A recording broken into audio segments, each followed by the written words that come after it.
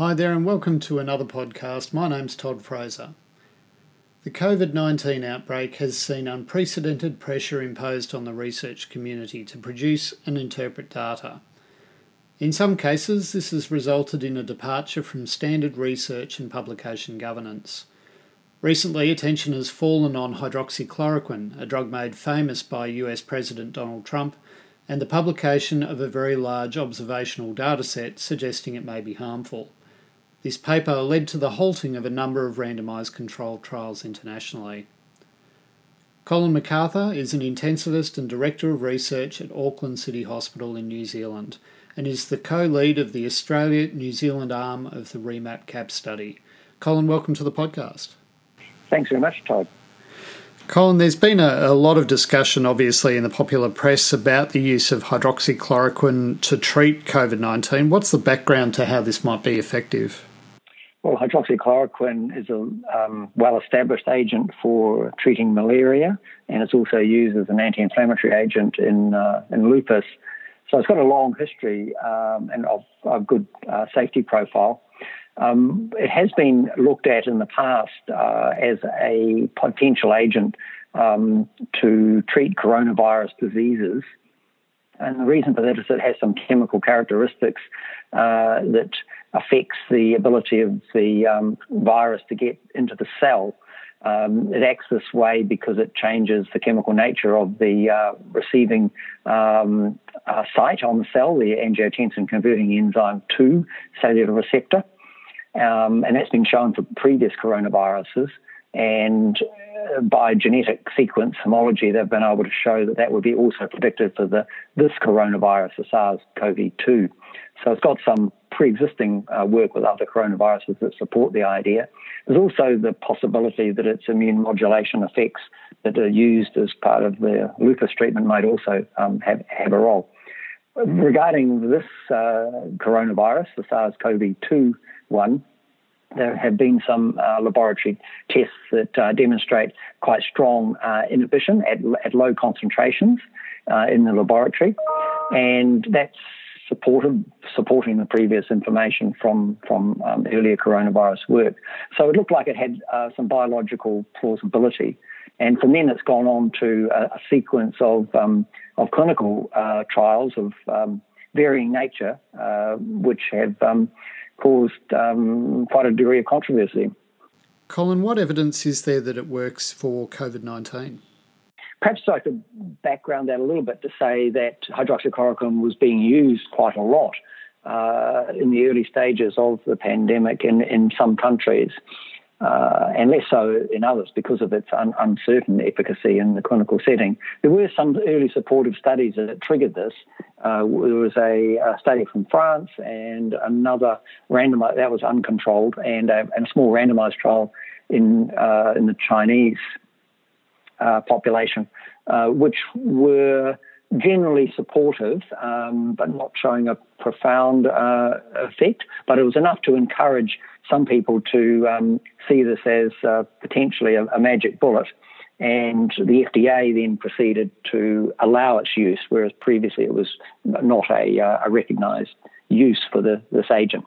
So it got made available. And so a lot of people were given it if they came to hospital with the disease. And in fact, there were also people who were given it before they came to hospital as well, particularly in the US. I can't really comment about that kind of use, but the hospitalised use was moderately extensive. And that allowed what are called observational studies to be undertaken.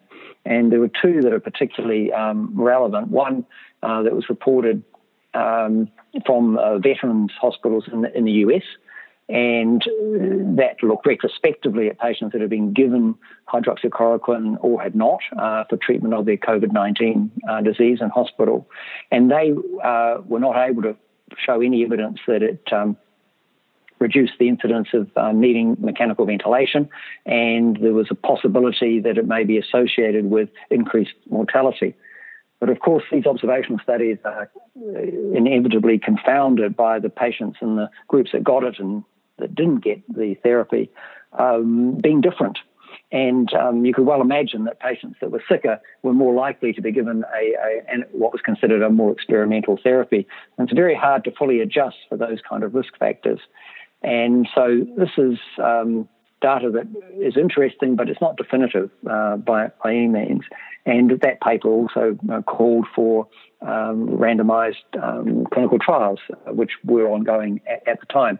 It's obviously a lot quicker to be able to do observational data when patients are being given it in the clinical setting in moderate numbers. So this information comes out sooner than the randomized control trials do, unfortunately. Tell us a little bit about the Mirror paper that's caused all the controversy.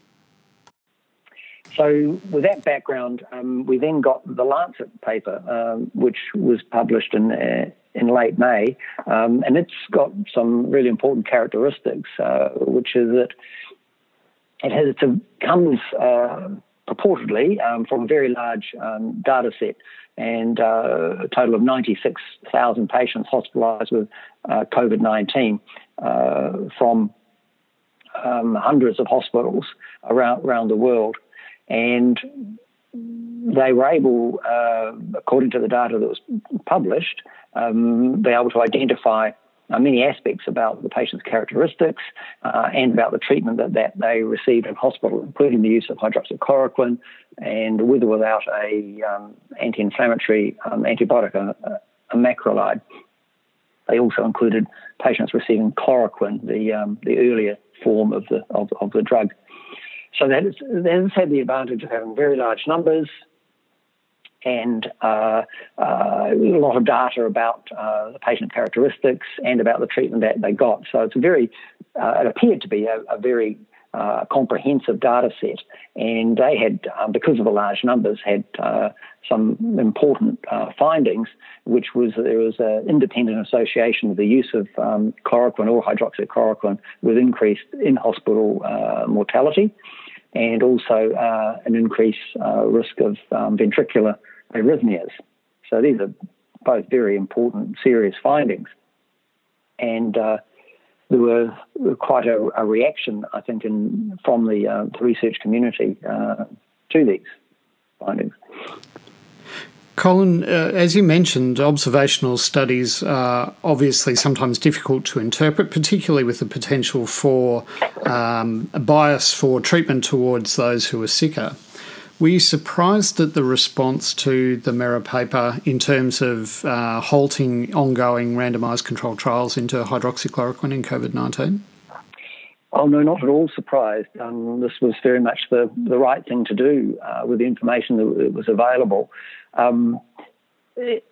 Because there was randomised trial data available, albeit not yet completed, the appropriate thing to do for anyone undertaking those trials would be to pause, and that was the word that was used, a temporary halt, while studies looked at the data that they already had to see if in a randomised population whether the same kind of safety signal was present or not. And that was what every trial in the world did. They stopped and had a look at the data.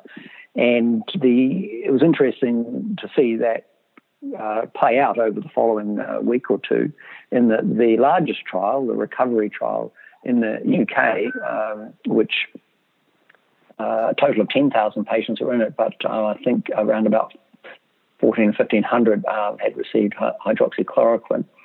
They had a look at their data and very quickly responded to take away the temporary halt and to recommence randomization to hydroxychloroquine within the space of a few days.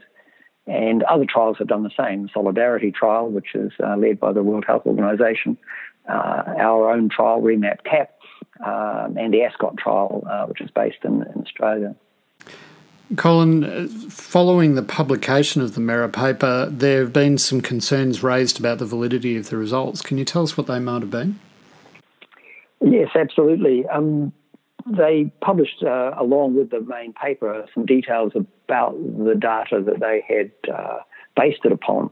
And because the results were a little bit surprising and the number of patients that had been treated with hydroxychloroquine seemed very, very large. And so a number of researchers around the world looked more closely at the data, and they found major discrepancies between the number of cases, the number of deaths, and the number of hospitals involved and the countries involved that did not match with the data that had been made available by the national reporting organisations around the world. And in fact, some of these discrepancies were so large and so significant that the data could not have come from those hospitals and those countries. And an initial error was found from the Australian data, which was impossible, really, based on the what they had presented. And they quickly responded to say that they'd made an error in assigning a hospital that was in Asia to Australia, and that was the cause of the discrepancy. However, that was only a very small part of the problems with their data. There were many discrepancies in countries around the world that did not align with the level of disease activity and the mortality rates that had been being reported by their national health authorities. So there were many of those discrepancies. There were also a number of statistical anomalies which made it appear that the data that they had didn't represent a true patient population. And so letters were written to the editor of Lancet, asking the authors to make the data available. There was concern that the peer review process had not adequately validated the source data, and that the only way to sort out these discrepancies was to make the data available for independent scrutiny. Colin, that paper has now been retracted. What sort of impact does that have on you and the rest of the research community looking at a drug like hydroxychloroquine? Well, it's been a bit of a roller coaster ride. The data now we won't be using as part of our assessment about whether we should proceed with continuing trials with hydroxychloroquine. The reason for the retraction is that independent adjudication of the data was unable to be done because the company holding the data refused to release it. So we will never know what actually the truth was. So I think although there may be something of interest there, we're never going to be able to have it in a form that we can use. So we'll have to look at the situation with hydroxychloroquine independently of that observational data set. We'll have to pretend it never happened and look at the data we do have. And the most reliable form of that data is in the randomized clinical trials. So most relevant to that is that very soon after those retractions were published, the following day, in fact, the largest study, as I mentioned, the recovery study based in the UK, put out a press release, which was last Friday, stating that they had stopped recruitment now, having only restarted it the previous week, and had looked at their data, and they were now making it available in an unusual form for a clinical trial. But the COVID world is an unusual situation, I guess. And they put it out as a press release, giving their results for the patients that were randomized to hydroxychloroquine. So this is now new data, which has not been published. It's not been peer-reviewed, but it is in the public domain via a press release. And it is now the bit of information that all researchers are grappling with to work out what to do. And it showed that they had 1,542 patients randomized to hydroxychloroquine and 3,132 randomized to usual care alone without hydroxychloroquine or any other antiviral therapy. They found there was no significant difference statistically in the primary outcome of 28-day mortality, being 25.7% for hydroxychloroquine and 23.5% for usual care. So a slight increase in mortality associated with the hydroxychloroquine. This did not reach statistical significance, but they came to the conclusion that it did meet the definition of being able to exclude reliably that there would be a benefit to hydroxychloroquine, and I think that is correct for hospitalised patients, the population that they were studying. So a non-significant result. They considered that this was essentially a finding of futility, that continuing on would never be able to demonstrate a benefit, and there was a possibility that it would in the end demonstrate harm. So they have now discontinued that arm of their study. And the rest of the research world now has a press release on which to base their decision about further hydroxychloroquine research.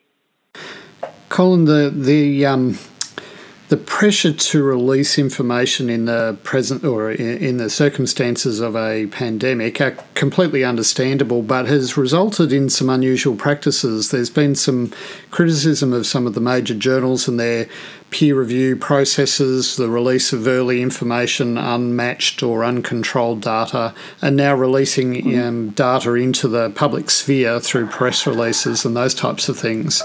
Is that sort of approach constructive in the context of a pandemic, or should we be aiming for a more rigorous level of scrutiny of results before publication? Well, I think this is the main thing that the whole process has highlighted, that under the pressure of needing new knowledge relating to COVID-19, we have taken shortcuts. The scientific community has taken shortcuts, and it's emphasised why we have these standardised process in place so that we can have reliable information. And there's been this tension between getting information out versus having the most reliable information. And there have been, as you say, various different forms of dissemination and inadequate peer review, inadequate validation of primary data sources, and it has made it very, very difficult for the scientific community to take this forward. It does, however, mean that there is at least some information out as opposed to none, but I think many might argue that this is almost in the form of disinformation, and it makes the process worse. The people that are doing the data that we can rely on, that are creating the data from randomization of patients to receive a therapy or not, and so that all the confounding factors can be balanced, will take longer. It will take time to do it properly, and it is only with that kind of data that we should be basing our decisions. But unfortunately, the timelines are longer than the public would want, or longer than politicians would want, and so people are seizing upon the opportunity to put anything out there in the public domain, and it's very hard to communicate the inadequacies of different types of data analysis or data sources to the general public and to politicians. So I think it does make it very challenging. Colin MacArthur, thanks very much for joining us on the podcast and sharing your time. Thank you, Todd. Thanks for joining us on the podcast today. For more great interviews just like this, visit our website at oslercommunity.com.